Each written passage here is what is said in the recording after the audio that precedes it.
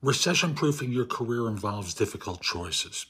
When you look at what happens during times when firms are making staff cuts, it seems like the people who manage people who do stuff are most affected.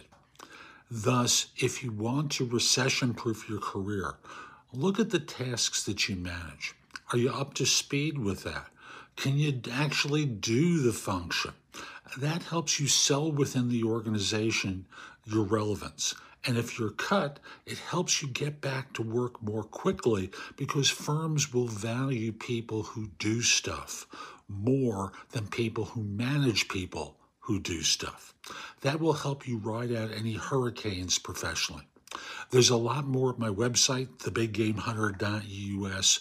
Go to the blog. There's a lot there that'll help.